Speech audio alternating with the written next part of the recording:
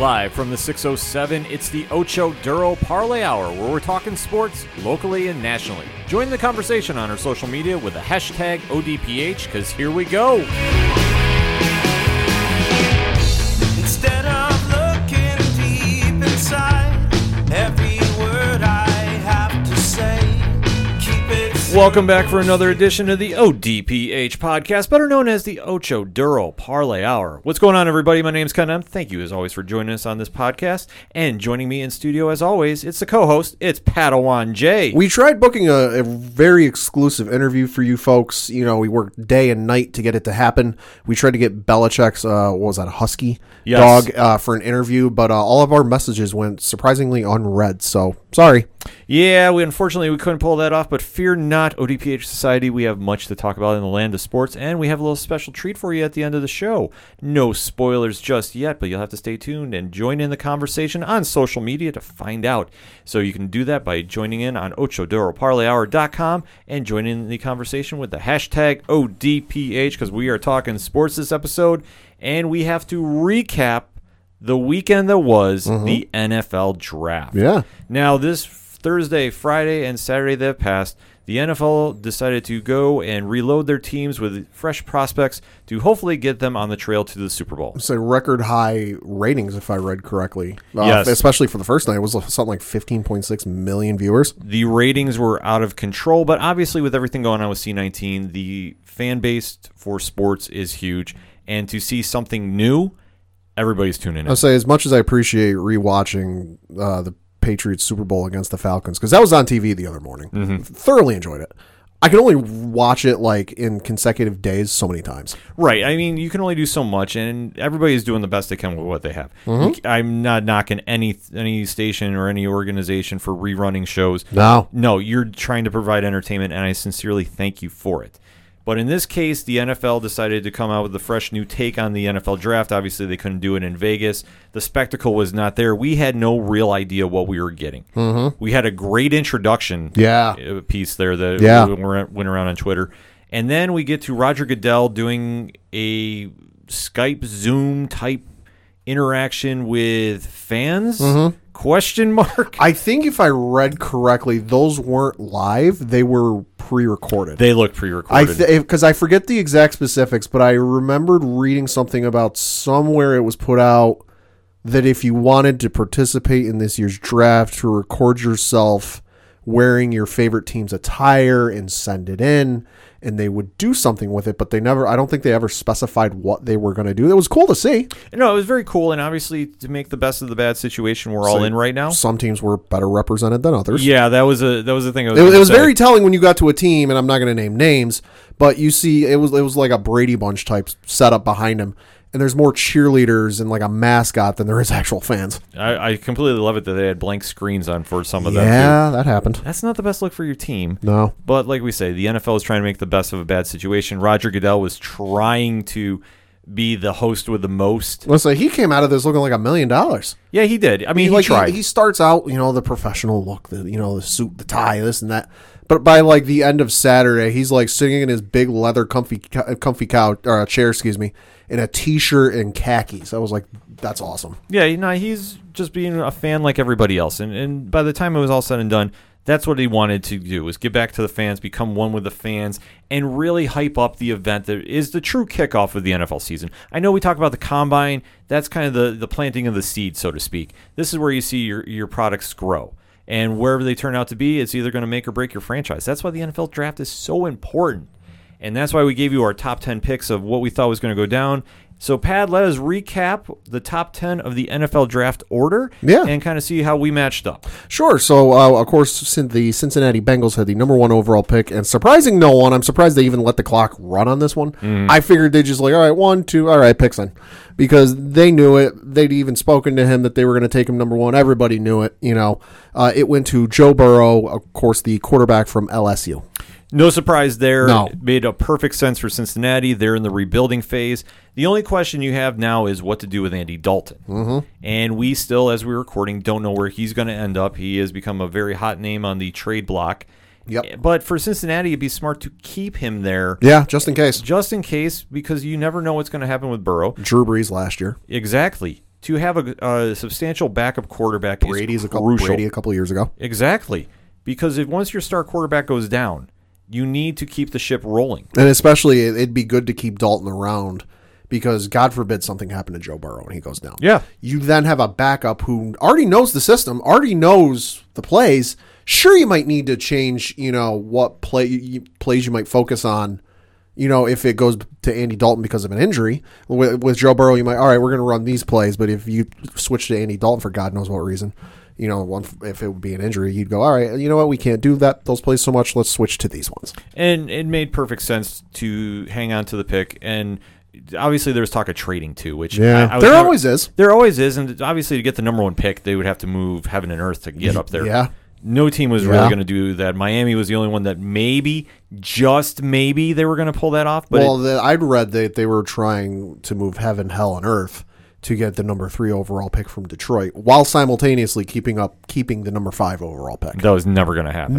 No way. No, you can't even do that on a video game. It wasn't going to happen in real life. Never say never. You might be able to. Yeah, with a cheat code, maybe. Yeah, maybe. But for Cincinnati, though, overall, they had a great draft. I thought they did very substantial. Again, their second pick was T. Higgins, wide receiver from Clemson. So they've already given Burrow some weapons, which that's what they need to do. And, I mean, obviously, A.J. Green's future is still up in the air. We don't know what's going to happen there. Yeah. But Cincinnati didn't look too bad coming out of the gate. And like I said, I thought they had a very strong draft. Not the best draft overall, but a strong draft. No. So let's go to number 2, Pad. The number 2 overall pick was, of course, to the Washington Redskins, and they took the defensive end Chase Young from Ohio State.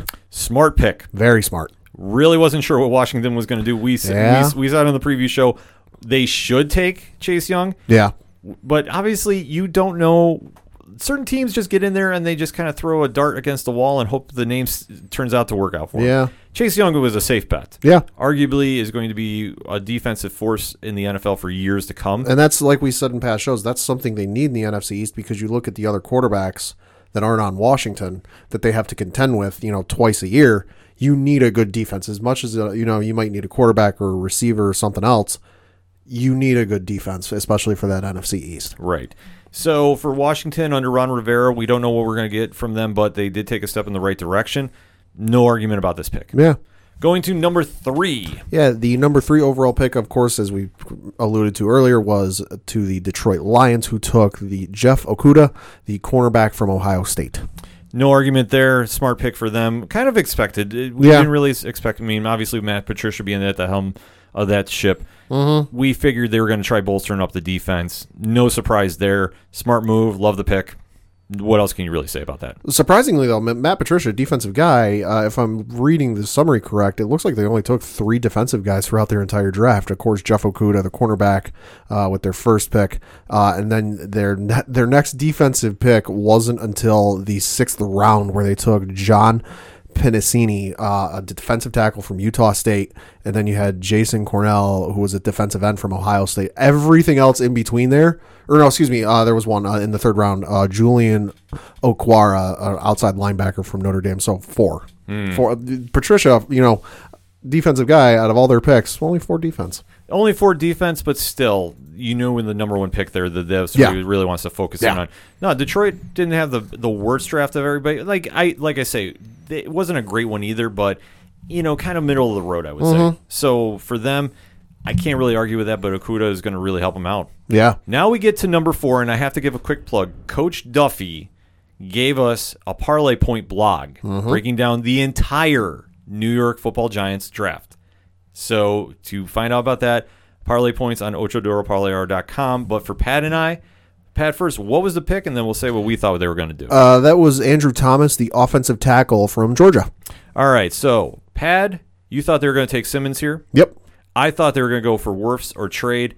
We were both proven wrong. Yeah. So thoughts on this move? I mean, a little surprising they took. I know a lot of people were surprised they took Andrew Thomas here. That they figured he might have gone a little bit later. I don't argue with the pick. They definitely need offensive line help. That's something that's been well documented on the show. And you ask any diehard New York Giants fan, something that they desperately need. I'm not a Giants fan, and I know they need offensive line help. So I don't argue with the pick. I mean, we'll see what he turns out to play. The only thing about this pick that made sense is I guess he is the most pro-ready of all the offensive linemen that could have been taken. So I don't really struggle with it. And like we've talked about on the show, the Giants are one of those puzzling teams that you think they're going to make a right decision, and then they go completely left field. Mm-hmm. And we saw with taking the Messiah, Daniel Jones, last So this year. isn't as left field as Daniel Jones, though. No, it wasn't, which I was happy to see because I was fearing that we were going to have that. But with Andrew Thomas, it's a solid move. It makes a lot of sense, especially when you have Saquon Barkley in the backfield. Mm-hmm. You need to give him run support. You need a line to create holes for him to run in. Yeah, this was easily a pick for me that, like, when Roger Goodell was announcing the name, Andrew Thomas, who? Offensive tackle from Georgia. I'm like, oh, okay, that makes sense. Yeah, once they said the position, I think everything was okay. And obviously talking with some of our fellow podcast friends, Colby Mack on Twitter, and obviously Coach Duff, he had a lot to say about it. This was a solid move for them. So overall, have to wait and see. But I don't really struggle with this one at all. No. Next up. After that, with the 5th overall pick going to the Miami Dolphins, they took Tua Tagovailoa, the quarterback from Alabama. Well, no surprise here. No. Obviously, with Miami, they were taking the big name over the value, so to speak, because Tua is still hurt. We still don't expect him to be an impact starter right out the gate. Mm-hmm.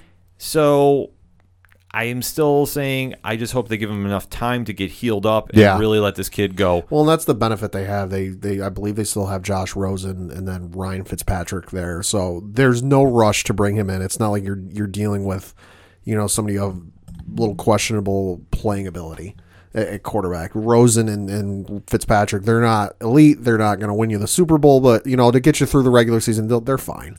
And I think that's good for Tua to kind of just sit there. And we'll find out once the Dolphins doctors are able to get a look at him, because with everything going on, obviously none of the NFL doctors on any team were able to look at his ankle. They're kind of just going based off of what the other doctors have said. Once they make that decision, if he is good to go, let him go. But if he's not, let him sit and really till he's like 110%. It's very tough to say that a number 5 pick is going to be a question mark to begin with, but Tua is. He has the injury history. Oh, yeah. And for Miami to risk their franchise with this, it's a gamble, to say the least. It's a high-risk, high-reward definition. Yeah. Tua could come in there and revitalize that franchise. He could also come in and not be the same player he was out of college. Yeah, there's always that possibility. It's just the wear and tear of the league. And obviously, for playing the game too, it could catch up with him. So I'm hoping for his sake they do let him sit. But it's the NFL. You never know. Teams get dicey. They start trying to rush players back. I'm just hoping in his case they let him sit and let him get healthy. But I'm glad he's getting paid, because he definitely deserves it for his work at Alabama. No, absolutely. So I can't, even as one of the biggest Miami Dolphin haters out there, I can't be mad at him for getting paid for this. So kudos to you, sir. Yeah. But you're going to lose every game to Buffalo. Next up. After that was the almost said San Diego. The Los Angeles Chargers. They are always San Diego, let's be honest. Taking Justin Herbert, the quarterback from Oregon. Now, we both had this pick locked in as well. Overall thoughts on this, Pat? Made the most sense. I mean, you look at what the Chargers have going for them, where they need a quarterback, with Phillip Rivers being gone. I believe Tyrod Taylor is their backup as it currently stands. I honestly don't see him starting over Justin Herbert. I kind of see him as like a Teddy Bridgewater, backup in case something happens. But it makes the most sense for the Chargers. You need a quarterback. You got the best one available. There's a lot of upside there, and he's got enough around him that he can really make some magic happen. The Chargers are the biggest question mark, I think, in all the NFL. Not even as much as Atlanta is, because who is Atlanta? What is Atlanta? Exactly.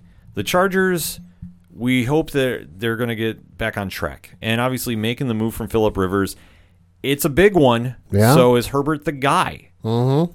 Jury is out. Watch Rivers go into Indianapolis and have like an MVP type season.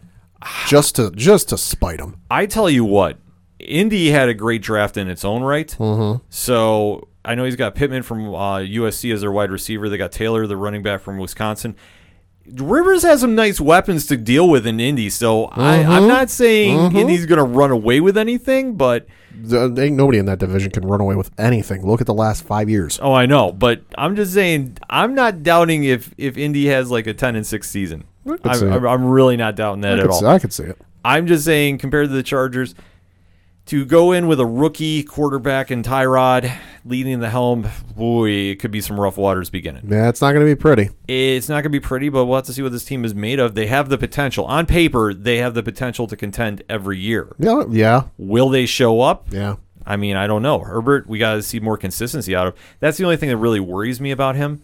I haven't watched that much Oregon tape, but I'm not super impressed with him. Sure. But it's enough that I can kind of go, well, we'll see what happens. And if he pans out, it'll be great. If he doesn't, well, it's going to set that franchise back. I mean, it's going to be an interesting division, to say the least. Obviously, you've got Kansas City in there with Mahomes, high division winners. No question there. Mm-hmm. But after that, you've got Drew Lock and the Broncos. We'll see what we get out of them. The Oakland Raiders, question mark every year for the last 15 years. Right. And then we've got the Chargers. Like we said, they're hit and miss. They're very streaky. They'll have a great year, and then they will have an okay year, and then they'll suck. Yeah. So, jury is out, but hey, they got their new leader calling the plays, so we'll have to wait and see what happens there. Number 7 went to the Carolina Panthers, who took Derek Brown, the defensive tackle from Auburn. And I just want to say, I think it's real obvious what Matt Rule, the new quarterback in Carolina, is doing and what he was looking at in the draft. Here are his picks for the draft, just position only. Defensive tackle, defensive end, safety, cornerback, safety, defensive tackle, and cornerback. I think he's looking on one side of the ball. I think he definitely is. And, you know, when you have Christian McCaffrey and Teddy Bridgewater, you're okay on that first half. I mean, I'd argue they need at least a decent receiver. Well, DJ Moore, I mean, he's there. We got to see a little more consistency out of him. I wouldn't depend on him in a clutch situation. No. I'm not saying just that, but for what they have right now, they did the smart move. Sure. Going defense. I mean, a little too much defense per se. Maybe. But obviously they want to really establish that presence, especially if you take a look at who else is in their division now. Yeah. Tom Brady. Yeah. Drew Brees. Yeah. Enough said. Matt Ryan. I mean, well, then it goes against to who is Atlanta.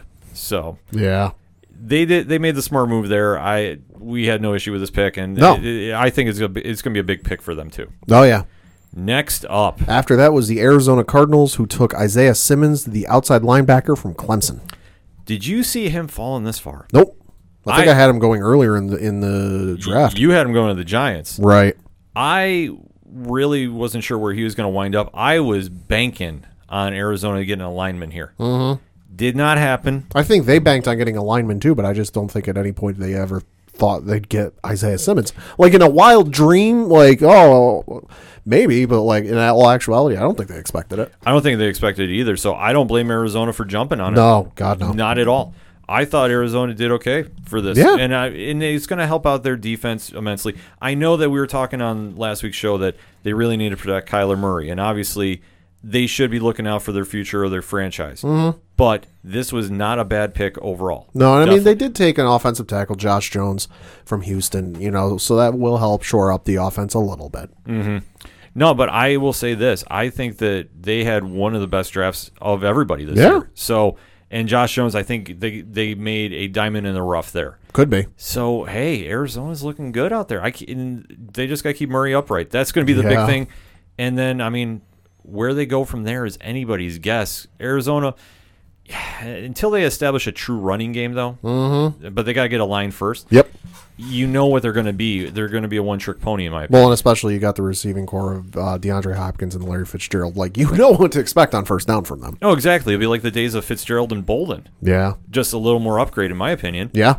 But that's all you know what you're going to get out of Arizona until they can really establish a run. And obviously getting rid of David Johnson. And somebody who's not like a flash in the pan, like some running backs they've had in the past. Yeah, exactly. David Johnson was the last good one. Yeah. But then he got injury prone. Yep. But now he's out in Houston. So where do they go from here? Yep. Overall, though, love what they did in the draft. Oh, yeah. And Isaiah Simmons falling in them, never see that happen again. Nope. Let me tell you that. Nope.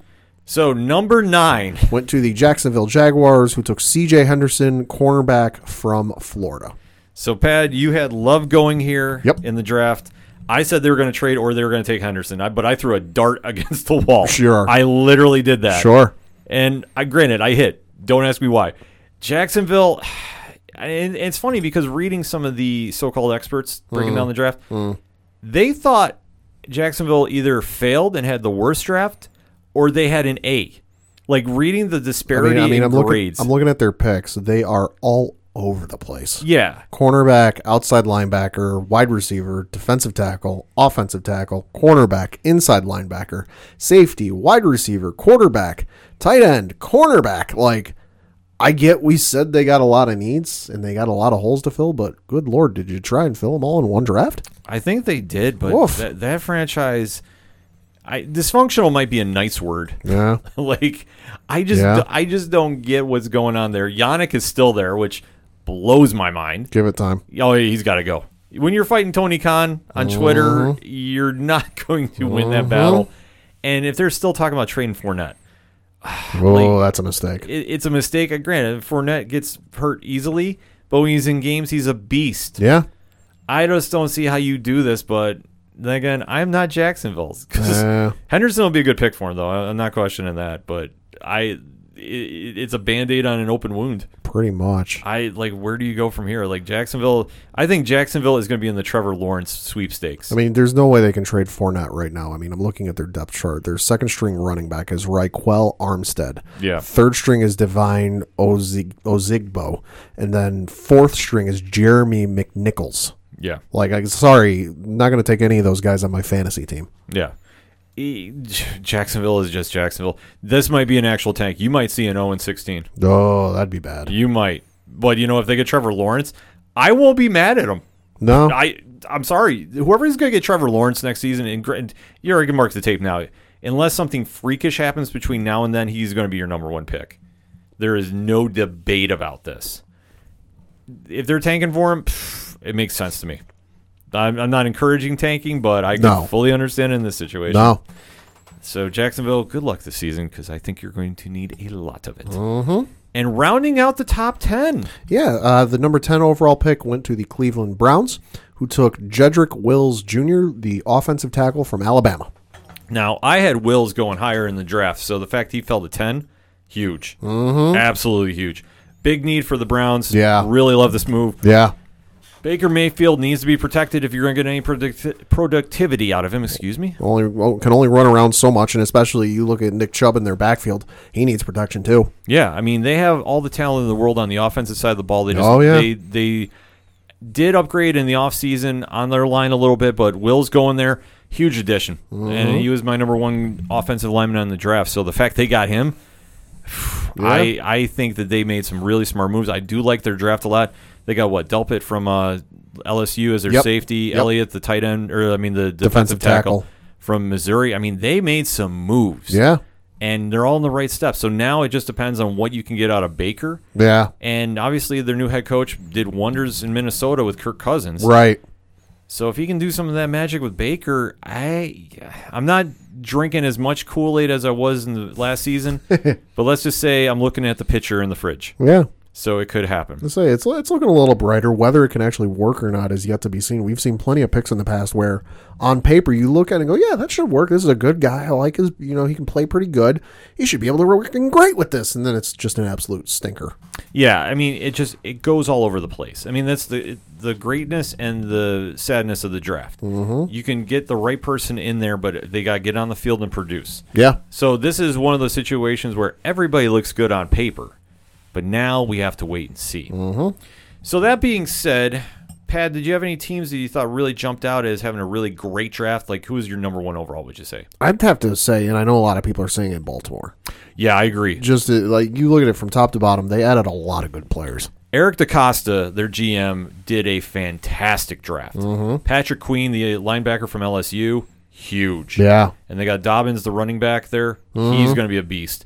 Not that you need to give Lamar Jackson any more running weapons. God, no. But he can only run for so long. Exactly. But I love every move that they grabbed here. That even Duvernay, their wide receiver. Right.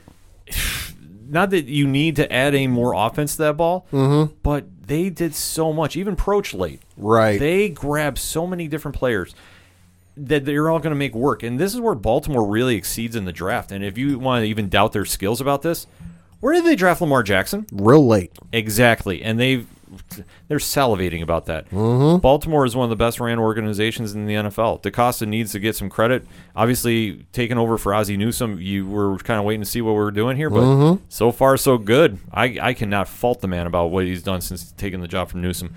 I also thought Minnesota had a great draft too, mm-hmm. which obviously, being the Bills fan in the room, seeing what they were going to do with our number 1 pick, I was a little more intrigued because I was actually saying that they should get a wide receiver for the Bills, and I was looking at Jefferson from LSU. Lo and behold, who does Minnesota take? Justin Jefferson, wide receiver, LSU. Yeah, exactly. I thought they did really smart moves. I like Gladney, the cornerback from TCU. I know they got the offensive tackle from Boise State, Cleveland, I believe. Yep.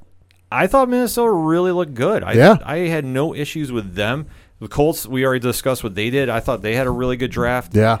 Now, if we're going to flip the coin, though, which team do you think had the worst draft? God, there's a long list. Why don't we start with you? I have no idea. Okay, so my worst grade, Green Bay. Yeah.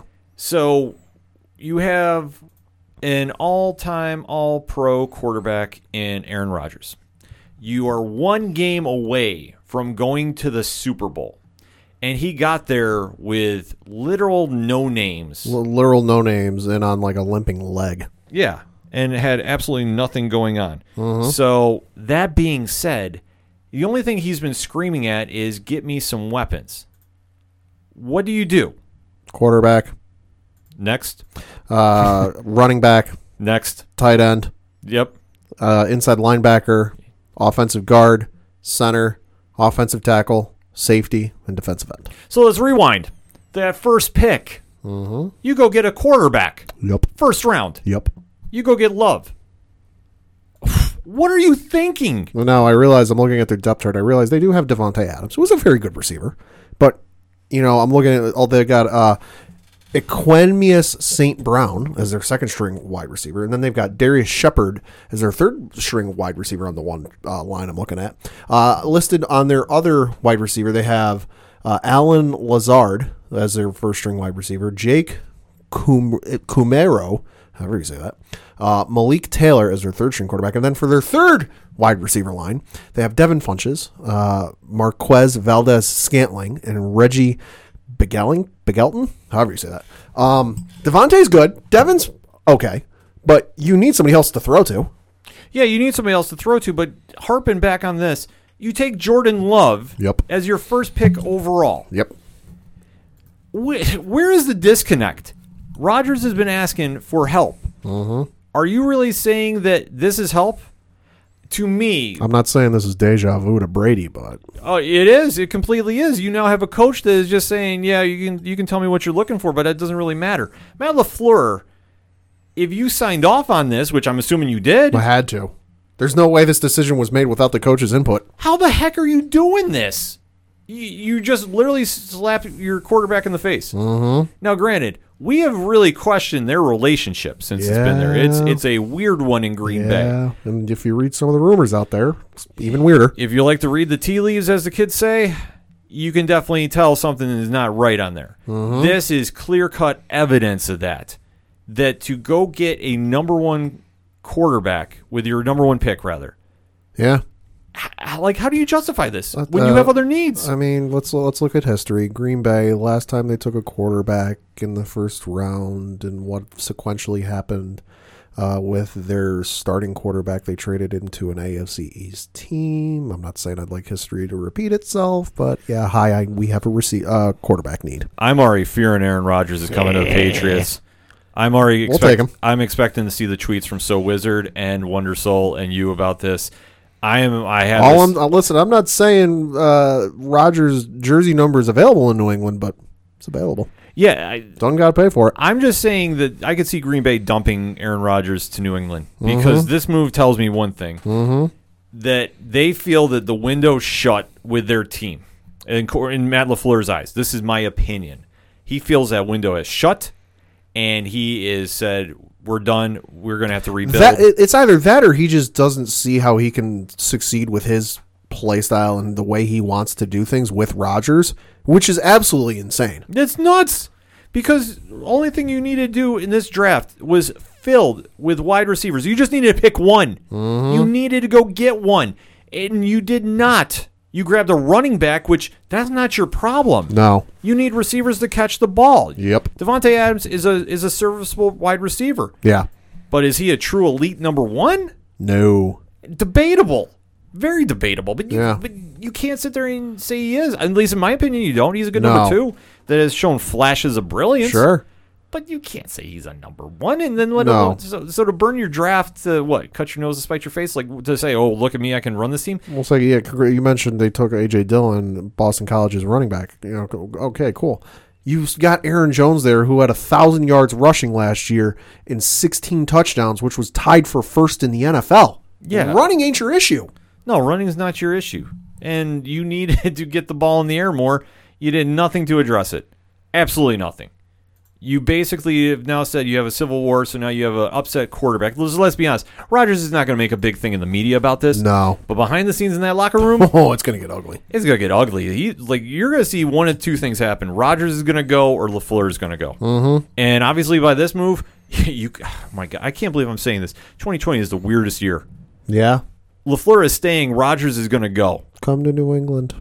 No, I've already said this. It's about the same type of weather. I feel this is going to happen. I think that Belichick is going to sit there, consult with his draft companion that we saw on draft night. Yeah. And he is follow him on Instagram. The dog's on Instagram. He's going to make a deal like nobody's business. Yeah. And it's going to shatter the NFL. I'm going to flip out because Rodgers, guess what? He's used to playing with no wide receivers, but you know what? If you put him with Belichick, like I don't even want to fathom that idea. Decent running back, okay receiving core. Oh, they can go. They'll make some moves. You know, like you imagine him with Edelman. Oh no, I don't want to imagine. Let me put that energy out there. Well, I'm just saying you have a healthier version of Brady. Yep. That is the who's got a better arm at least right now. Yeah, exactly. So put that. You got a man who's lethal from the other side of the 50-yard line. If they wind up getting him, which I could fully see happening. If it happens, I'm going the full like duct tape the back of my jersey route just so I don't have to buy a new one. Yeah, you're going to have to because it's going to be game over. The Rodgers jersey in New England will be the hottest thing out there. Yeah. Middle top baby Yoda. I'm not even going to lie about this. But something has to give. Yeah. And this is the final straw, in my opinion. Obviously, there's a discord between Rodgers and his coaches. I mean, obviously, we know him and Mike McCarthy. By the time everything was all said and done, that kind of dissolved. McCarthy in Dallas, though, he has to be happy. They had a great draft. I'll say shout out to Jerry Jones's Bond supervillain lair. Oh, my God. That was insane. One of the wildest things I've seen. And like I said, they even had a draft, and they were smart enough to draft a wide receiver. Uh-huh. Like, you look at all the teams that drafted wide receivers in the first round. They drafted needs. Why did Green Bay need a quarterback in this round? Unless you are fully expecting this guy to be the next Aaron Rodgers, I'm sorry. Maybe they're trying to get history to repeat itself because you remember when they took Rodgers, he sat behind Brett Favre for 4 years or whatever the heck it was. Maybe they're trying to repeat history. I don't have Rodgers' contract in front of me, but they might be sitting there looking at, all right, took a pretty good quarterback out of college, sat behind a great quarterback for 4 years. Why don't we try doing it again? And it's not a bad idea in theory, but I guess I would compare where was Favre at when they drafted the quarterback? True. When they drafted Rodgers. True. Rodgers at this stage is still an elite quarterback. Yeah. He hasn't fallen off. In fact, he has played through more injuries and put that team on his back. He's made more chicken salad out of chicken shit. Exactly. He has a buffet line. That's how much he's made of it. You can't tell me that Rodgers has fallen off that much that you thought that was it. The reason that you guys did not go to the Super Bowl is you couldn't stop a running back by committee San Francisco team that punched you so much in the mouth they knocked you out in the second quarter. Point blank. So what did you do to address it? Nothing. Yep. So congratulations, Green Bay. Wash, rinse, repeat, except now you have a quarterback that wants to get out of town. That I'm assuming or is going to need some explaining. I mean, I'm sure he's going to stay there. He's not going to ask to leave. Well, maybe not publicly. Not publicly, but now you're going to hear a lot of chatter this offseason of what to do there because the walls have ears. The walls have ears, and you have now aggravated your star quarterback. Yep. There is a true discord going on that is going to be unrepairable. So unless New England runs I'm already getting ready to say New England. I am with Rodgers. Let it happen. Unless Green Bay runs the table, the season's going to be washed. It's going to get worse, and I am just not excited about this at all. at all. Because either one thing, Rodgers is going to have a fall off, and that's going to get ugly. I mean, we'll have something to talk about on the show, or he's going to go to New England, and just the dynasty continues. Yeah. Not looking forward to that. And the other team that I thought had a bad draft was the Bears, but I'm so so disgusted from Green Bay's. I don't even think I want to talk about them because I just don't understand why they need to grab a tight end there. They have more needs than they can figure out too. It didn't really seem like they had a need. They filled any of their needs, and they have so much dysfunction in their quarterback situation too. Yeah. What with Folds and Trubisky? Oh God, yeah. So what is your identity? Because I have no idea what it's going to be. I don't think they know. They don't.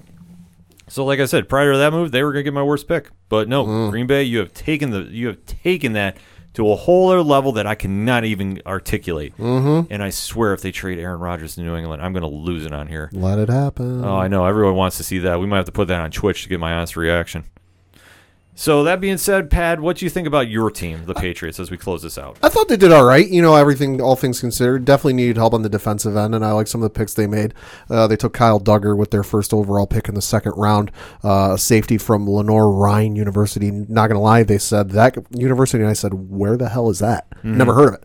But no, I like the pick, especially he'll be learning the position and some of the ins and outs of the NFL from the McCourty twins, who obviously are two safeties. The safeties they got up there, they got Patrick Chung up there as a safety, so he's got some great people to learn from. I like everything else they had going on with them. They took a couple Michigan Wolverines, Josh Oos, the defensive end from Michigan. Of course, they took Chase Winovich, the linebacker from Michigan last year, and he's worked out great. So I think that'll be able to work out really good. So I like what they did.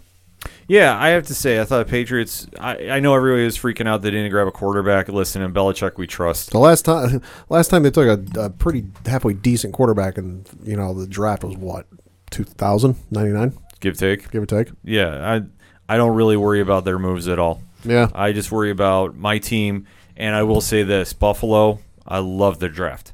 In fact, you even called their second-round pick there, my friend. Oh. A.J. Epinesa? Oh, yeah. From Iowa. You thought he was going to go Patriots. He fell to the Bills. The Bills did not have a number one pick because they traded for Stephon Diggs. But this was a great pick at 2. I love this pick. Zach Moss from Utah as a running back. He is a Frank Gore type. Yeah. I love everything about that. Gabriel Davis from UCF. He'll be a substantial wide receiver. Not that we need anymore, but it never hurts to have a little depth there. And then Jake Fromm from Georgia. I will say this. Whoever the State Farm agency is up in Buffalo, for the next couple of years, your advertising campaign just got real easy. Oh, it definitely did. No, You're saving a lot of money. They have a lot of ways they can go about this for their draft. Josh Allen is going to have a solid number 2. Yeah. I like Fromm better than Matt Berkeley, so yeah, I'll take that at this stage. Yeah. And like I said, Moss, it will be a nice compliment to Singletary. So that's what you need, and I'm telling you, I'm not saying this because it's my team, but barring Aaron Rodgers coming to New England, let it happen. This has got to be the Bills' year to win the East. There's no reason unless massive injuries happen. Yeah. That they should not win as the team stays put right now as we record. Obviously, some moves can happen between now and then, but I'm telling you this, Buffalo is set up to win now. I love everything they did in this draft. I cannot compliment the front office for all the moves they did enough. This is going to be a fun season when it kicks off. But folks, hit us up on that hashtag ODPH. How did your team do in the NFL draft? Did you love their picks? Did you hate their picks? And what happened? I know Philly fans have got a lot to say about theirs. I'm waiting for them to come in on Twitter about this at OD Parlay Hour, or better yet, hit up at Coach Duffy 11. Because he is asking for any and all feedback from the NFL draft. Be sure to include a Charlie Weiss photo. Yes, that'll get you bonus points.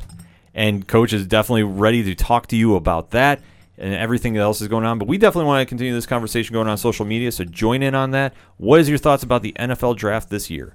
We're going to take a quick break. We'll be right back.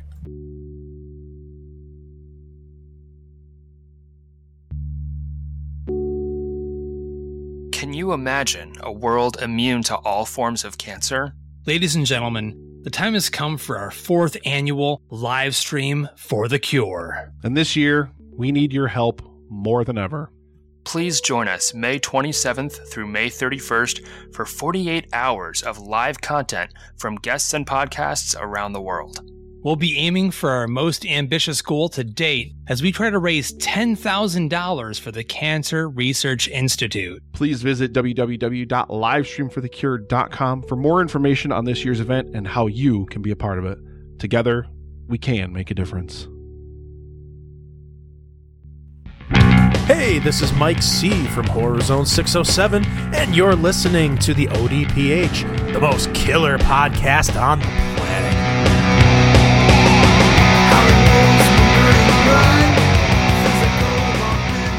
Coming back for the second segment on this edition of the ODPH podcast, and thank you to the UFC. You are giving us plenty of content to discuss each and every week going on the C19. Good, bad, and otherwise. Oh my gosh. Every time we think the story stops, Dana White says, no, ODPH, I'm going to hook you up with some news. As the UFC turns.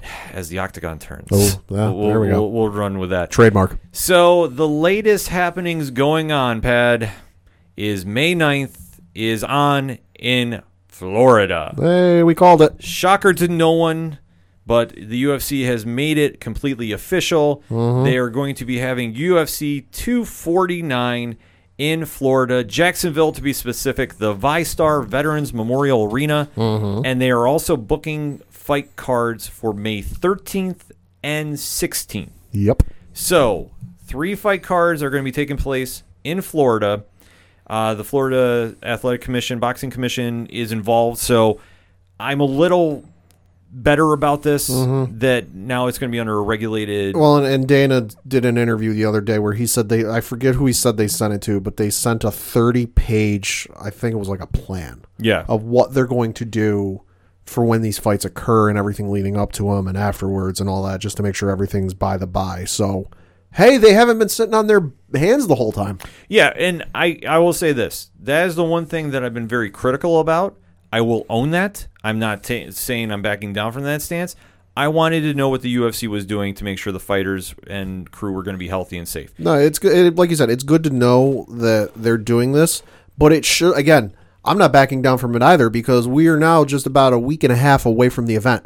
We should have known this more than a week and a half ahead of the event. Yes, I fully agree. But the fact that they have turned in all their information to the Florida State Boxing Commission, which I believe is the one that is overseeing this, as long as they are on board and they have been turned in with everything about what standards they're going to be doing to keep fighters and crew healthy and safe during this, and they have signed off on this, okay, I can stomach this. Not exactly over the moon, hey, great, they're back, but they have done what they needed to do to run. And they're following the government standards that they need to do in the governing state of Florida. So, okay, I can deal with this. So, reading in an article by Brett Okamoto from ESPN, Dana is still talking about Fight Island. And Dana is still mentioning that international fights are going to happen there in June. There is going to be also a card on May 23rd, but they have not said where that's going to be. So, it could still be in Jacksonville. It could be moved. I still got questions about that whole thing. Oh, Fight Island? I got plenty. I have plenty. I mean, I remember seeing a couple things posted on Instagram where Dana's saying he's going to build the octagon on the beach. They're going to be building hotels, gyms. They're going to be basically building their UFC resort. But here's the thing, though.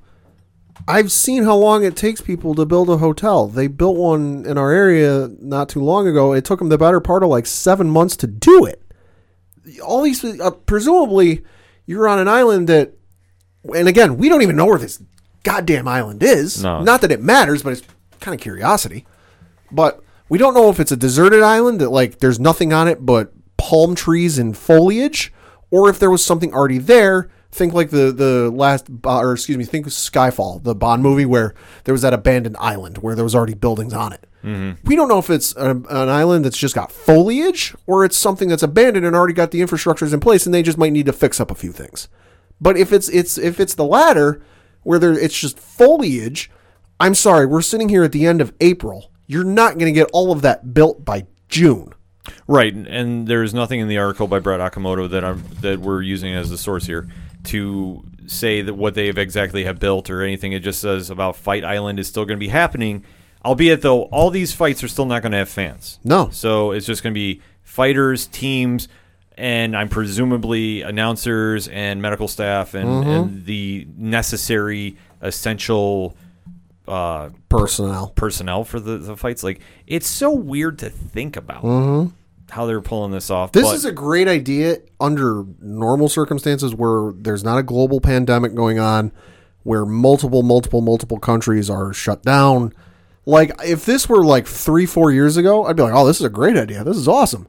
You know, nobody's ever done this before. At least not that I can remember. No, I'm not talking, you know, like taking a boxing match to some island where people live. No, like you buy an island and you put, you know, that 4 or 5 years ago, that's a great idea. I'd be all for that. Given the circumstances and everything going on, I still can't sign off on it. We're still living in Mortal Kombat idea, like dreamland here. I don't forget, Mortal Kombat's a terrible movie. Oh, it is. It is. Oh, trust me. We're going to be talking about that on live stream for The Cure, May 31st, 1 p.m. on Twitch. We'll talk about that later, though. But this is such a wild idea that it just looks like everybody is trying to get the UFC back up and running so fast they're not slowing down to realize what they're doing. Mm-hmm. And for Fight Island, look, I don't understand what they're going to do for this. I'd like to see like a blueprint personally. This whole premise is just like something you'd see out of a bad action movie. That like you got somebody with you got the big overhead, CEO of a company or whatever it is. It's got a lot of money burning a hole in their pocket, and they really enjoy a sport. Let's just say football for all intents and purposes. So that, what are you going to do? I'm going to buy an island. I'm going to build a football stadium, and I'm going to bring the greatest player at every position to this stadium, and we're going to play football. It seems like something out of a movie. It definitely is out of a movie, and it doesn't seem real, to be honest with you. And I'm waiting to see when this structure is built. Yeah. If there's anything they're going to get this done in 2 months, I want to see what this thing looks like. Also, if they get it done in 2 months, that construction crew is about to become the most requested construction crew on the planet. Well, you have to figure that whoever the UFC has hired to do this knows what they're doing. They have to. They have to, because you can't allow errors to be made when you're flying in that many people to a mysterious island for a UFC. This just screams Fire Festival. I'm sitting there like this. And if you don't know what we're talking about, there's a documentary on Netflix and a documentary and a different one on Hulu. Watch them. It screams Fire Festival. I can't believe the words coming out of my mouth. Yes, we're flying fighters to a mysterious island for like, what? Fire Festival. Fly to this island. We're going to have great celebrities and great musical guests show up, and you get a slice of bread and a slice of cheese. Something's got to give here, because I just don't understand why I understand. Well, let me rephrase this. I do understand why the UFC wants to get going. I do too. They're like anybody else. They want to get back to whatever the new normal is going to be. Well, and they want to be the first one out of the gate to say, we came back first with, our competition. And plus, they're also looking at how the WWE is doing it too. Because, let's face this. Once the WWE got cleared, Florida gave the blueprint of how to do this. Mm-hmm. This is why every single major sports organization in the world is looking at Florida and seeing how they're pulling this off. Once it was worded in the law about being essential and what is considered being essential, involving the sports and entertainment world, there is now areas of gray. The UFC is running with it. As a business, I can't fault them for it. Right, but the difference between UFC and WWE is WWE kind of fell into that. Now they never planned to have a facility and the capabilities to run shows and television shows from a secluded location should something like this happen. It just kind of happened that way, that, along the way, hey, instead of having our guys train at these random no-name gyms all over the place, why don't we have one of our own where we can have the best equipment and the latest technology and the latest this and the latest that. And it just happened that, hey, we can't go nowhere, but we got this facility down here with a lot of, let's face it, you ever been to Florida? There's a lot of hotels in Florida. Oh, yeah. I mean, there's plenty of hotels that they just kind of went, hey, this is kind of convenient. UFC, it's a fly-by-night. It's definitely a fly-by-night, but they're trying to get everything up and running, and obviously they're trying to remake fight cards from the previous weeks that have been canceled. That's why you're having the super-duper card on the May 9th. That this fight card is going to be crazy. Oh, this card's nuts. Of how it's established. I would love to see the UFC knock down the price for this. Yeah. And really give something to the fans. If they want to get new fans hooked on this idea, yeah. I'm not saying give it away for free, But this card's so nuts. Donald Cerrone versus Anthony Pettis is on the prelims. Yeah, that's going to main event the prelims. That like, blows my mind. You've got Jacare Souza versus Uriah Hall on the prelims. Mm-hmm. What? Nico Price, who does listen to the show, shout out to Nico. He's going to be on this card. Yeah. They have got so many great fights stacked, and even the 2 main events are going to be absolutely wild, which we will dive into next week. We'll break down the fight card, and we'll just call it like we normally do. But to see that the UFC is back up and running, let alone they're going to go 4 days later, have another card, and then 3 days later after that, have another one. I still would like to know publicly how they're doing this, but I know they're going through the Florida governing system, so everything is on the up and up. As far as we know. Yeah. So this isn't like mysteriously going to an unknown island. Like, I have more trepidation about Fight Island than I do about this. I'm not fully feeling great about this fight card happening on the 9th, but at least I can stomach it that they have now given their blueprint to the proper people to say, hey, this is how we're keeping everybody safe. This is what we're doing. Okay. I can stomach this. I'm fine with it. I'm now more intrigued about supporting the card. Not saying I'm planning on getting it, but I also want to see, like I say, I think it would be a smart move for them. If you really want to get fans involved and watch it, knock it down. What UFC usually runs about $65 American. Right. I'll give them this though. I just looked up the venue they're having it in. It's a small atmosphere, so it's not going to be as awkward as it was when they were in Brazil, and that was a full arena and it was nobody there. So I looked it up. The VyStar Veterans Memorial Arena broke ground in November of 2001 and opened in November of 2003. Current tenant it lists for capacity. Where was I? Just had it. There it is. Concerts, it can hold 15,000 people. Ice hockey, it can hold just over 13,000, and its current tenants are the Jacksonville Giants of the ABA, the Jacksonville Sharks of the AFL, and then you've got the Jacksonville Icemen of the ECHL. So think of it as like your smaller minor league hockey arena. Yeah, locally it's probably the size of our arena here in town. Well, a little bigger, I think. A little bigger. Either way, the UFC has made the blueprint of how they're going to try running shows. And especially if they have their own private island to catch up on fight cards. God, that sounds so weird saying. I'm sorry. I'm trying to really wrap my head around this. That Fight Island is really going to happen. Yeah. To see that the UFC is going to get back on track is going to be really perplexing to watch. Yeah. Because I understand how it's written on paper, but paper to real life is 2 different stories. Oh, Christ. It's a lot bigger than ours. Yeah. Our arena here locally for ice hockey is just over 4,700. And then concerts, it's just shy of 7,000. Okay. So it's about double the size of ours. I think in size comparisons, I'd say it's on par with Albany's. Okay. Of course, people have seen on Monday Night Raw. Yeah, okay. So all right, so that makes sense. So it's not a super big arena, but it's enough that it's probably it's not full sale at NXT small, but it's not, Dallas Cowboys Stadium. I wouldn't be surprised, and I'm just going to throw this out there, and I know I'm kind of switching gears for half a second. I wouldn't doubt AEW starts running there. Could be. I wouldn't doubt that at all. But for the UFC, they're going to test it out and see how this goes. So I'm really puzzled and perplexed of how they're doing this. Yeah, so am I. But I will say this, though, and I'm not backing down from the stance I had. I want to know how they're going to keep the fighters safe. If they have turned this proper information over to the people that need to know, okay. I'd love it to be public and be a little more forthcoming about it. But we'll have to wait and see on this. So I'm excited to see what they're going to do, but I'm also guarded trepidation about this. Like I'm still waiting to see if this actually gets pulled off. I know Amanda Nunes has backed off from the fight. Right. I'm wondering if any other fighters will to see and how this is all going to unfold. I mean, it's going to be anybody's guess. But man, you'll have to hit us up on that hashtag ODPH. What is your thoughts about UFC 249 being back on? 3 fights going to be happening in Jacksonville, and then we have a mysterious one May 23rd, and then to Fighter Island we go. Yes, folks, that is not a typo. That was not a misspeak. Fighter Island is a go. 2020, it's a weird world.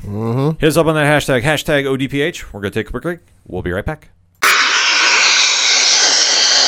Don't touch that dial. Don't change that station. Because, just for a minute, we're here. Invading your current universe and bringing you to ours. the Tangent Versus, to probe your mind. I'm Kelvin. I'm the Chris. And we're two weirdos, nerds, geeks who discuss and obsess over ours and your favorite TV shows, movies, and other parts of geek nerd culture. So, how about you give us a listen and come with us down the rabbit hole? Take the red pill and see how dark and twisted things may or may not get. Available on all major podcast providers. We now return you to your regularly scheduled podcast. Good night.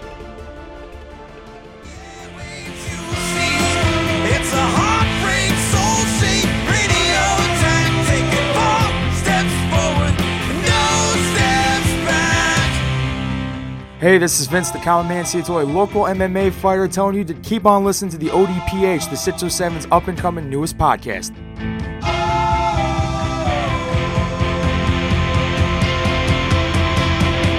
We knew right where we'd be, floating on the airwaves, you see. It's a heartbreak, soul-shake radio attack, taking 4 steps forward and no steps back. We knew right where we'd be. Coming back for another segment on this edition of the ODPH podcast, and we'll talk a little wrestling. We'll run the ropes a little bit. Recap Monday Night Raw has been going on. WWE has still been going strong with everything going on C19. And the march towards the Money in the Bank pay-per-view card is still a go. Okay. Albeit, though, it's a little different. Little shakeups have been going on, so we are going to be recapping Monday Night Raw a little bit as we're talking. Plus, kind of touch upon some news that broke recently, and I want to get Pat's opinion on it. Okay. So Monday Night Raw was a good show. Had no issues of it. In fact, one thing, since I know you missed the episode, Pat, Apollo Crews has been coming along. Sure. Didn't they just recently partner him with Ricochet? No, that's Cedric Alexander. Oh, okay. But they've been really kind of pushing Apollo, which has been great. And Yeah. he was supposed to be in the Money in the Bank. And unfortunately, and as far as I know, this is legit, he did pull something in his knee. He tweaked it out.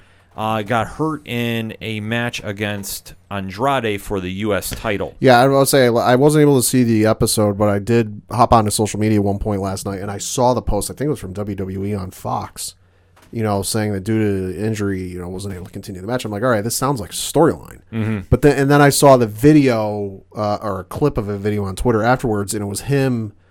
It was either in like a trainer's room or like a locker room area, and he was on crutches, and he had a pretty hefty bag of ice on one leg.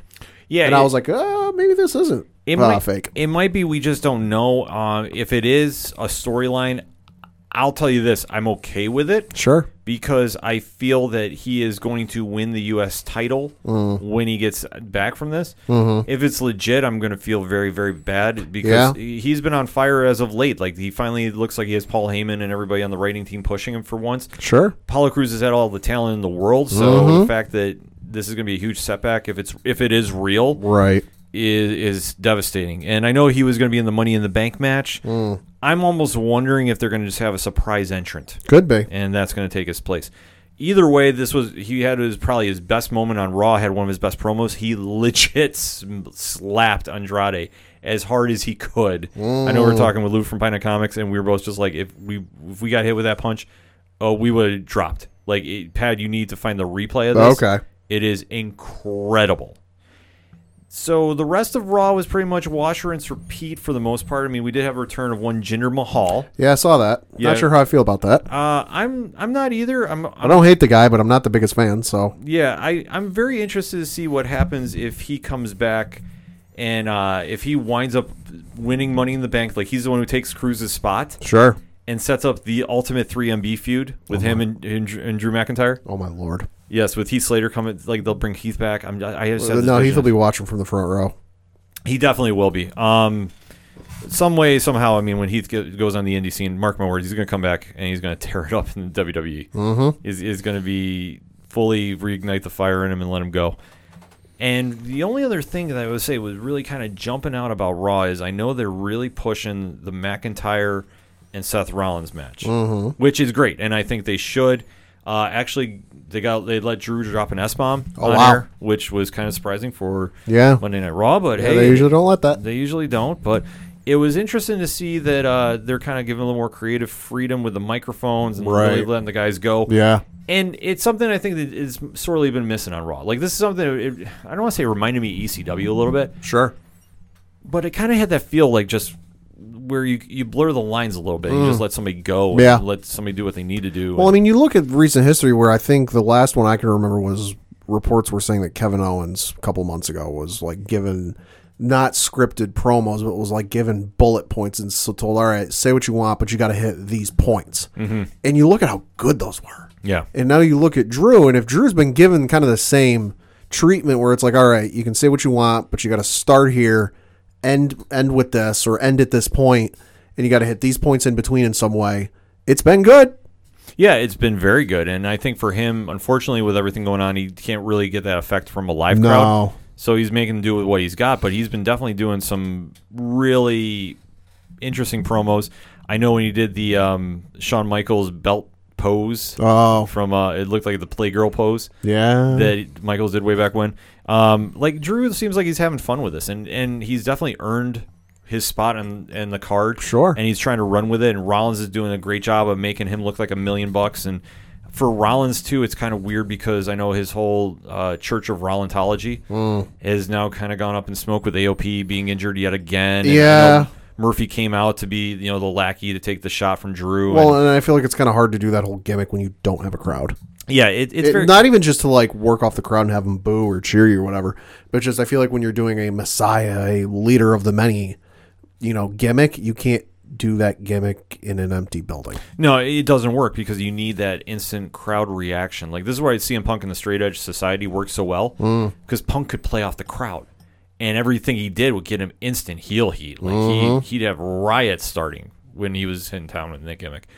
Rollins is doing the best he can while he's got the situation, albeit, though, like I said, the faction's kind of up in smoke because AOP yet again injured, and Murphy is there, and I mean, he's doing the completely heel thing where he's being the lackey and getting the crap kicked out of him. So where they go from there, it's really kind of anybody's guess. But Raw has definitely been an improvement lately, and I think the ratings may not be reflecting it, but the show has been getting better as they're going into Money in the Bank. Sure. At least I feel better about it than I do watching SmackDown. I think SmackDown is kind of treading water a little bit. But they're doing enough stuff. They're trying to do something really evolving those characters. I know they're really focusing on Jeff Hardy versus Sheamus. Like that's going to be a feud coming. Yeah. I know they have this big hacker gimmick that they have. The truth will be revealed, and everyone's thinking it's Xavier Woods, and he's like, "What? No, it's not me." Yeah, he's playing it off. Chad Gable's been mentioned. Ali's been mentioned. It could be a faction for all we know. What if it's Hornswoggle? Like I wouldn't doubt it. It's WWE, and plus it's WWE. It's Vince, and if you believe the reports, he's very annoyed, and the way you saw Vince on SmackDown last week, where he came out during Triple H's 25th anniversary celebration at the end and seemed very off, even for Vince. If you believe the dirt sheets and the reports online, that's how he's been for 2 weeks. Yeah, so I can fully believe that. Vince, when he's in that mood, is not a good thing. No, it's not. I mean, even like they had the Triple H 25-year special this past Friday. Shout out to Shawn Michaels for the social distancing thing. That was funny. Yeah, they were on point. Vince was... I got 2 words for you. Easy, buddy. Social distancing. Yeah. Nah, Michaels and Triple H is always money together. Well, and then you had the other ringside attendant where Triple H went to go spit the water, and he just the guy working ringside just casually walked by and took it out of his hand, and Triple H just went, "Really?" Yeah, it's something that they're trying to make the best of the bad situation, which I applaud them, and they did the right thing. But like I say, Vince seemed very out of touch in that segment. Yeah, and like he was just out of cue, and you could tell like he's just not the best thing. Unless times haven't been easy for him the last couple of weeks. No, definitely not. So with everything going on, especially release has been coming down, and I know they announced as we're kind of shifting gears a little bit because the TV shows have been solid. Obviously, this is going to be the go home shows or next week will be the go home shows before the pay per view on May 10th. So I like the direction they're going in to kind of sum that up. But they have had to deal with the release announcements. Yeah. And I know one was announced as a furlough, and that's going to be Gerald Briscoe, who's been with the company for decades now. 36 years, if I read correctly. Yeah, so that's a furlough, which, okay, that made more sense. The surprising one to some degree, but I wasn't surprised with as much, though, was Cain Velasquez. That was surprising in that you only just signed him. He's been on TV twice that I can think of. Mm-hmm. He had the one match, but the only thing I can think of is they were paying him a boatload of money and just might have felt, all right, this is taking longer than we would have thought and would have preferred. And just with the way things are going right now, we don't exactly have the money to just, burn. Yeah, which Cain, it was always a tricky signing to begin with. Like, I think it was more so to keep him away from AEW. Yeah, maybe. And obviously build up the thing with Brock. But they already burnt it by doing the Super Showdown match. And that was a 2-minute match. Yeah, and that was a botch. And that was just a train wreck match. But it served the purpose of putting Brock over, which, served and made definitely sense. One of the weirder signings they've had in the last couple of years. Wasn't surprised when they signed him. I'm like, all right, from what I've heard, he's pretty good. But just how little they use him, and I understand he had an injury or whatever it was that it needed surgery and this and that. But just the fact that he was only on TV once or twice, had one match for all of 2 minutes, and then you release him. Yeah, it's just something that the WWE, I think, right now is trying to see where they can keep their ship afloat. I think that's been like an underlying theme of what I've been saying this week is everybody's just trying to keep their stuff afloat and keep the ships moving. WWE is no different, and I think Cain being signed and they weren't going to do anything with him, I feel that they think they can just maybe furlough him and bring him back later when they have something for him and give him a little more training. Because when he's been in the other organizations, he's been doing a lot more like Lucha Libre style. I don't think Vince was going to allow him to do that in WWE. Probably not. So I think now this might be maybe a blessing in disguise, so to speak, for him. I don't know if he goes to AEW, though. I don't think so.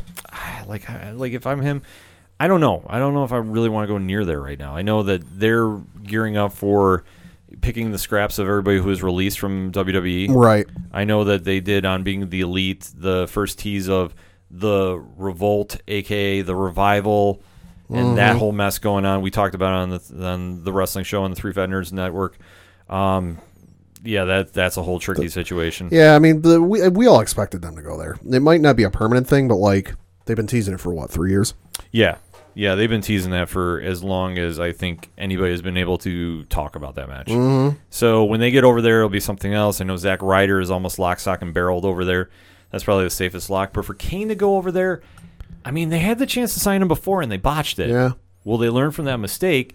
And will he want to go there? I don't know. I mean, I don't see it. I know he was at a show in Mexico, I want to say it was, where the Bucks and Cody were there. But at least to my knowledge, he hasn't had a lot of working relationship with the guys. So it's not like there's that connection or brotherhood. Like he's a guy coming over, like, okay, yeah, it's a name and yeah, it moves the needle like Brock. But when you're billing yourself as the anti-WWE product and you don't want to be like WWE and you want to stick it to Vince, why would you bring in an MMA guy? That just screams bringing back Brock. Yeah, it didn't really have a lot of sense to it. So I don't know where he winds up is going to be anybody's guess. I'll say I know what Luke Gallows is going to be doing. He's filed a trademark for Sex Ferguson. Oh, Southpaw Wrestling. He's filed a trademark for it. Amazing. If we can get him down here in the Excite Wrestling with that gimmick, that'd be amazing. Attention, Johnny Moose. Mr. Gallows has been here before. Luke Gallows is Sex Ferguson versus Joey Ryan, please. Oh, look out, folks. That's instant ratings. Make it a triple threat with Dick Justice. Indie wrestling is the best for a reason, folks. When you can have matches like that. When you can have matches and laugh and leave with a near migraine, like I did one time. Yeah. So it'll be very interesting to see who from the WWE releases winds up back on the indie scene, who goes to AEW, who goes back to WWE, because they can still happen. Yeah. Once everything kind of settles down with the C19 situation, once the signings start happening again, I think we'll see a lot of traction going on, and I think that we can definitely see the indie scene will get an influx of new familiar faces, shall we say. I don't want to see new faces. I think about the only positive thing WWE had this last week was during their first quarter earnings conference call. They officially announced that they're not doing WWE 2K21, which I think everyone who's played 2K20 or seen 2K20 went, thank God. No, but that Battlegrounds game is absolutely wild. Yeah. Just the only thing to say, if you haven't seen the trailer yet, is The Rock throws John Cena into a crocodile. That's today's gaming, though. It's the wild, it's the wacky. I mean, just look at Fortnite. You know, and all they just had Fortnite the other day just had a Travis Scott concert in their game. Yeah. Like, that's just the way games are going these days. It's a little wacky, a little crazy. So WWE has got a very busy, I don't want to say off season right now, but obviously with no live shows, they have a lot of news going on. And especially going into whatever the motion picture is going to be that is Money in the Bank. Yeah. Is going to be anybody's guess. The shows have been pretty strong going home, and like I said, they've had a couple of different releases going on. The Briscoe one I wasn't really going to touch upon. Just I want to make sure that came out and it was released that it is a furlough. It's not a full layoff. That's good. So yeah, and obviously for him being there as long as he has, that's the reports I was reading from various sites. So I'm going to run with that. And for Cain Velasquez, UFC door might be closed. WWE one I think is partially closed. AEW, if they're smart, I think they go get him, but I don't know. We'll have to see. We'll have to definitely wait and see. But hit us up on that hashtag ODPH. What was your thoughts about this week of wrestling? What really stood out to you and what did not? And where do you think Cain Velasquez winds up? Or where do you think your favorite wrestler that was released winds up from the WWE? Hit us up on that hashtag ODPH and let us know. We're going to take a break. We'll be right back. Hello, I am Christy. And I'm Leighton. And together we are a new podcast on whiskey tasting called Married Mash, where we discuss life, family, and pretty much anything. Yep, and Leighton brings a new whiskey for me to try. Will we clink it? Or will we sink it? Check us out on iTunes, Spotify, or wherever you find your podcasts. Follow us on Facebook and Twitter. And remember, always drink responsibly. Indeed. 2, 3, 4! Hey, this is Johnny Moose from Excite Wrestling, and you're listening to the ODPH. I didn't mess it up. I thought I would. Right now, back to the guys.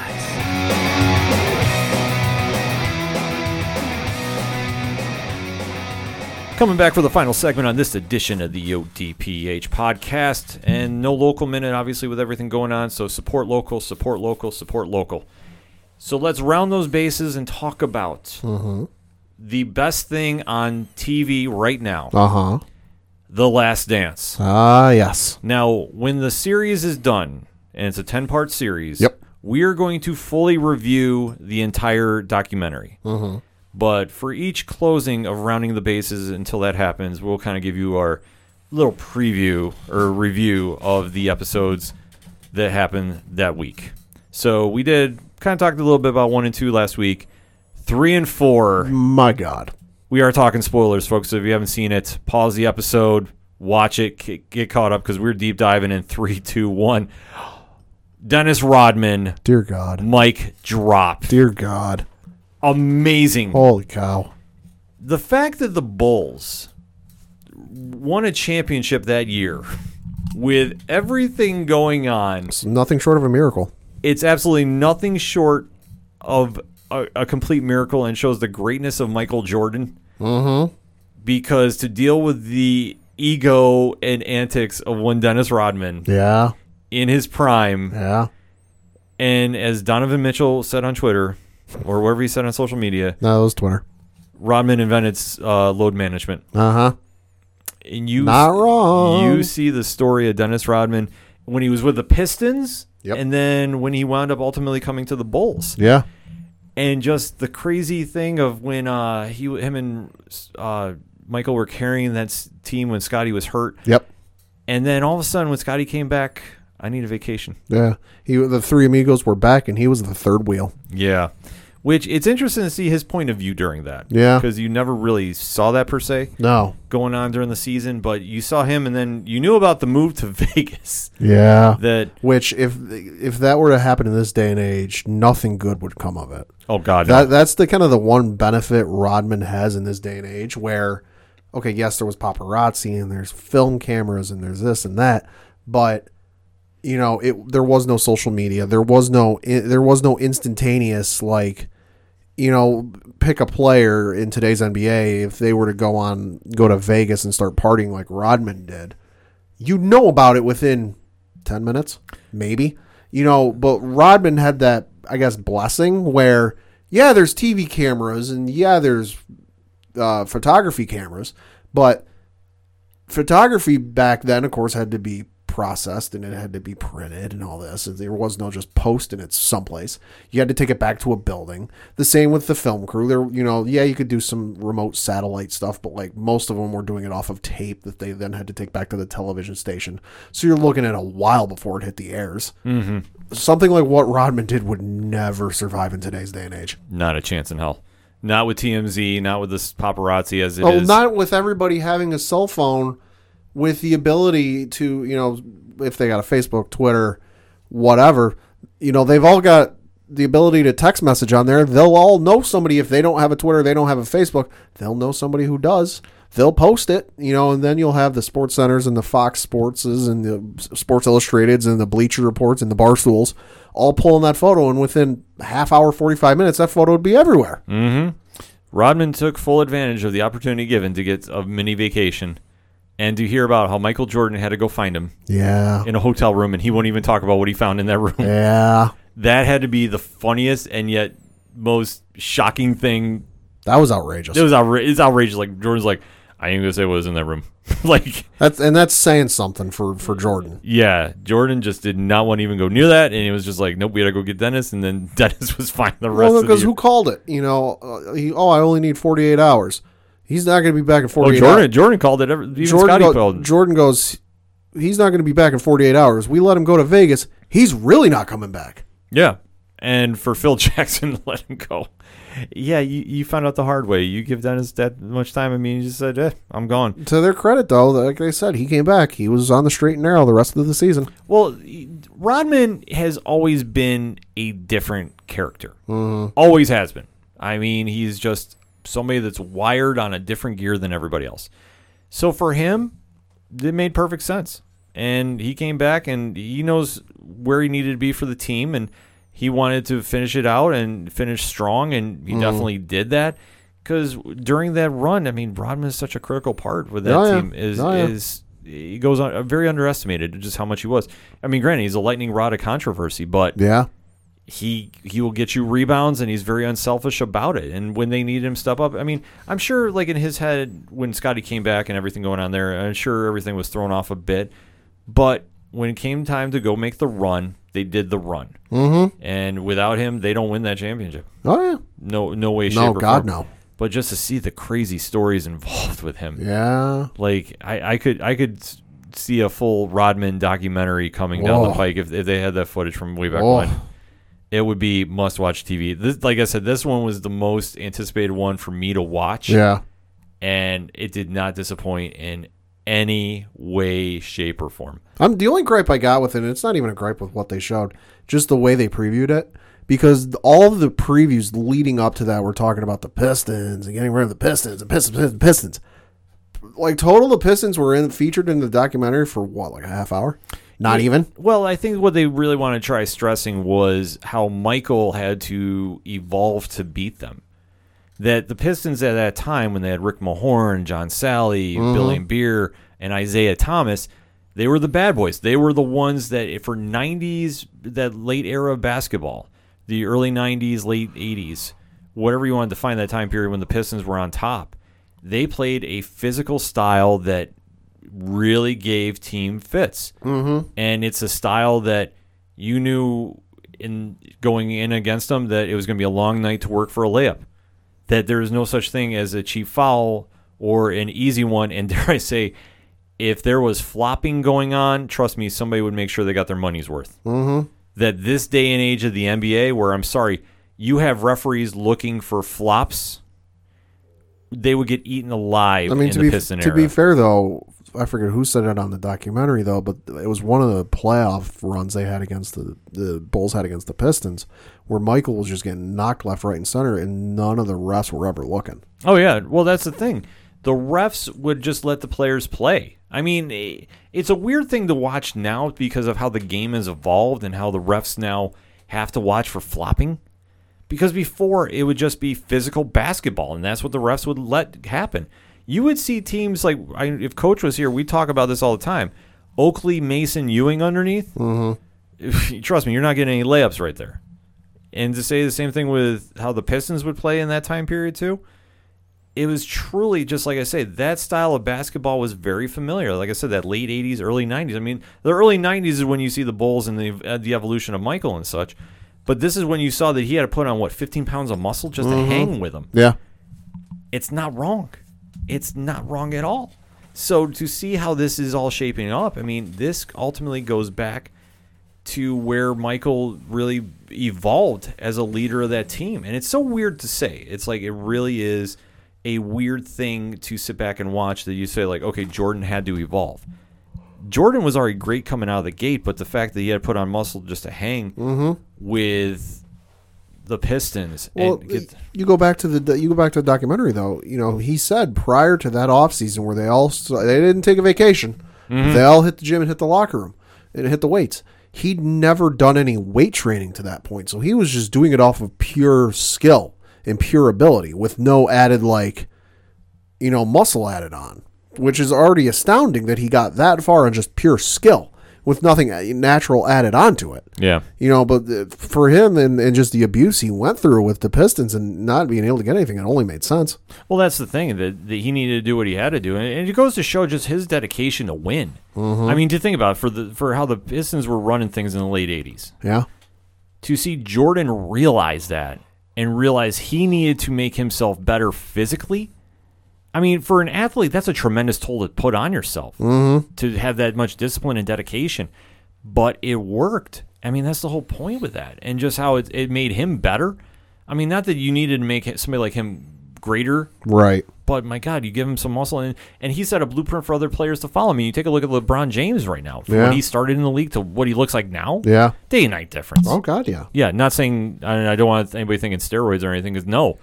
If you ever see LeBron go into a gym. Oh, yeah. LeBron works out like a madman. So he's been posting his workouts during everything going on Instagram. Yeah, exactly. Like, I have no question about him just doing things the right way about that. His only cheat meal is Taco Tuesday. Exactly. But to see like how Jordan set that blueprint for it and just how Jordan inspires everybody about this, it's absolutely wild. And just to see how the Bulls evolved to defeat them and just the road they went through about the Pistons. Because, I mean, that's a big stepping stone if you know the history of Michael Jordan. Right. And I think this documentary is more so about Jordan than it is about the Bulls season. That's true. Which you're seeing. Because you're obviously showing the flashback about the shot over Craig Elo. Yeah. And I will admit, my dad, God rest his soul, I remember watching that game with him. And if he was alive to hear Ron Harper's comments, he would have been screaming, I said the same damn thing. Yep. Because why Craig Elo was guarding Michael Jordan then, one of the worst coaching calls in all of the NBA history. And just Ron Harper's reaction to it, yep, spot on. Mm-hmm. Spot on. Yep. But to see that how this documentary series has been panning out, like I said, it's been incredible. And what I do like about it, too, is even though this has all been primarily about Jordan and just about his greatness involved, they're also highlighting everybody else in that team. Yeah. And you're seeing the history of Scottie Pippen and Dennis Rodman. And you really often forget with the antics of Rodman how great he was. Oh, yeah. I mean, I'm looking at his career stats here. Just over 6,600 points scored. Exactly 1,600 assists. And then 11,954 rebounds. Yeah. I mean, he was just such a defensive monster. That, like I said, you wouldn't have like a Ben Wallace if it wasn't for him. No. God, no. I mean, you just would not have those certain players that you're not going to get 30 points on them every night, but they're going to show up and they're going to ball out. And what they need to do is just get rebounds. And that's all they need to do, they can do. I did find one thing very interesting, though, and that was about how after Jordan defeated the Pistons, just to kind of close this out, how, I don't want to say petty, but there's no other way around it, that Jordan always shook their hands, but they wouldn't shake his hands. Yeah. And how they tried spinning that. Yeah, I mean, they've been going back and forth about that since the episode aired on TV. Mm-hmm. I find that still to this day. I mean, it's interesting to watch from the outside looking in. Yeah. But I think we're going to see more about the Dream Team and just when they start talking about that as just the preview for next week, how that still evolves into it. Just the thing of it is, though, is I forget whether it was Get Up or First Take this morning that was talking about that and how Isaiah was saying, oh, maybe because I didn't shake Michael's hand, that might have cost me a spot on the Dream Team. And somebody pointed out, and I didn't know this, No, it didn't. Your coach was the guy who coached you during those Chuck years. Daly was coach. Was the coach. So your guy was the coach. Yeah. So it's nothing to do with you didn't shake Jordan's hand. He just didn't want you on the team. If you have not seen that team in the history of the Dream Team, that revolutionized basketball to a global audience. Oh, yeah. To live through it and see that team play was so mesmerizing. I think the only thing we can equate it to was maybe not the Redeem Team, but the one after that. I can't remember which one. I think it was the one after the Redeem Team, where I forget who they were playing, but they were playing some nation that you just looked at the matchup and you go, oh my God, they're going to run through them.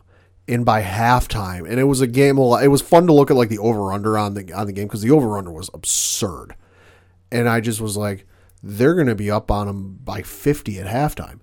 And it ended up being at one point they were up by 70 or something. Like that's the only thing modern times I think you can equate it to. Yeah, it's just something that to live through it and see how the Dream Team revolutionized the global view of basketball is going to be really fun to watch. Like I'm very excited to see that one, but they ain't going to top the Rodman episode. No. I don't think anything's going to. I'm going to be scared if they do top the Rodman episode. It's going to be hard to do. It's going to be hard to do, but ESPN has a surefire winner on their hand. I know it's going to Netflix right after it's done too, I believe. For overseas. For overseas. But I also heard it might be going for American audiences too. Could be. So we'll have to kind of get some more information on that. Sunday nights, 9 p.m. Eastern Standard Time. Episodes 5 and 6 will be airing, and they have been doing the replays beforehand. I don't know if they're going to do all 4 before this one. I wouldn't imagine so. My guess is they're going to do the most recent too. Yeah, so if you haven't seen it, watch it, and definitely hit us up on that hashtag ODPH, and let us know what you think. Because, man, it's been must-watch TV. Mm-hmm. That being said, the music you heard at the beginning of the show is that of Fair City Fire, and they are back on the podcast airwaves with their latest edition of the Say It Loud podcast. So you can check out everything going on with Fair City Fire on faircityfire.com or swing on over to ochodoroparleyhour.com/music, and you can check out them. You can check out Yard Party. You can check out Floodlands. You can check out Tom Jolu. You can check out Walking Distance. And you can also check out, shout out the Robots, shout out to them as well, and especially Second Suitor, who this Friday on Bandcamp is releasing their super duper EP.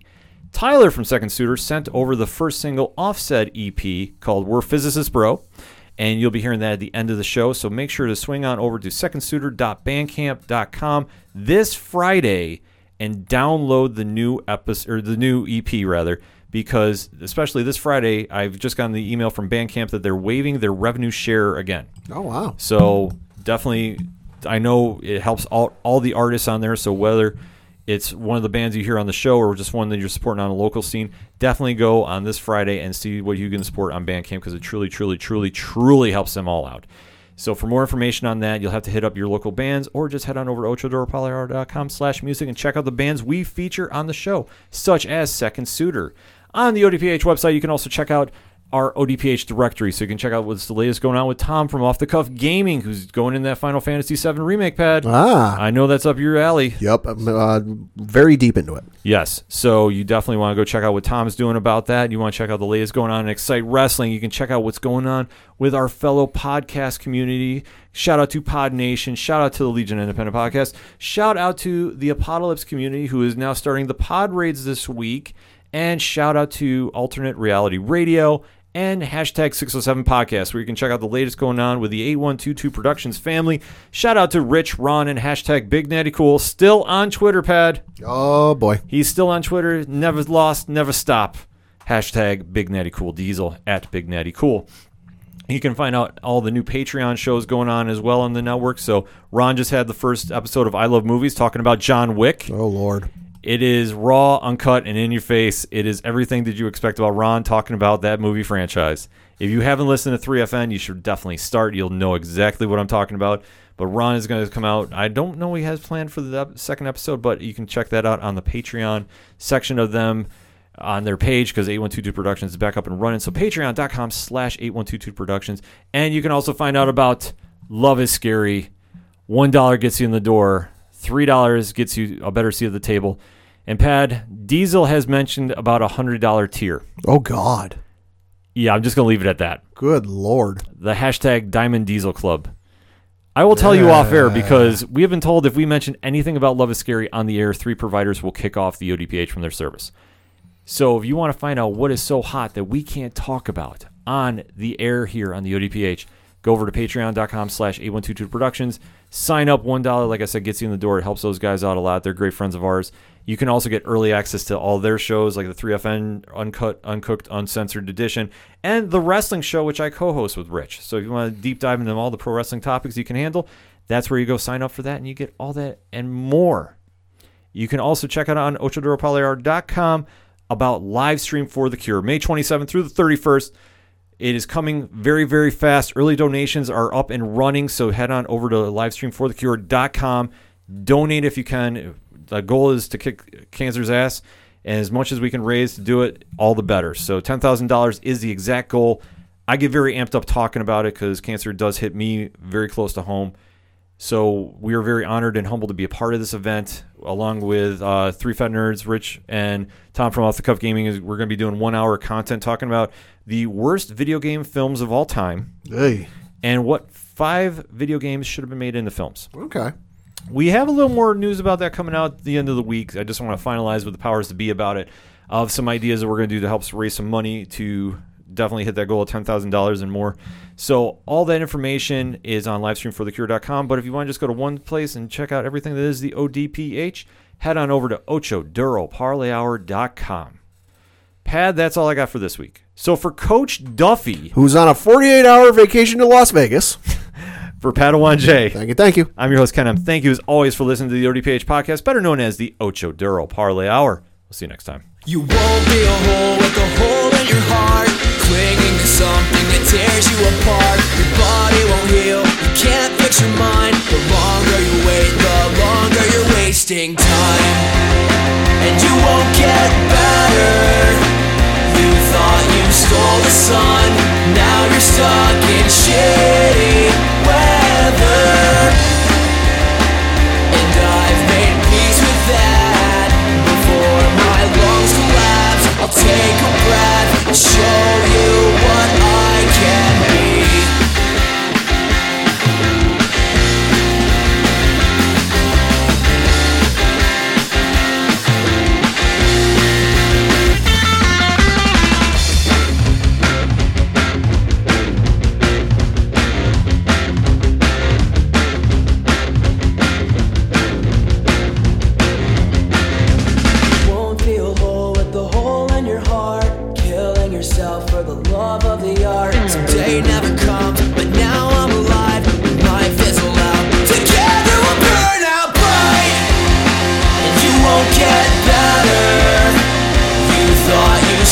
Sun, now you're stuck in shit.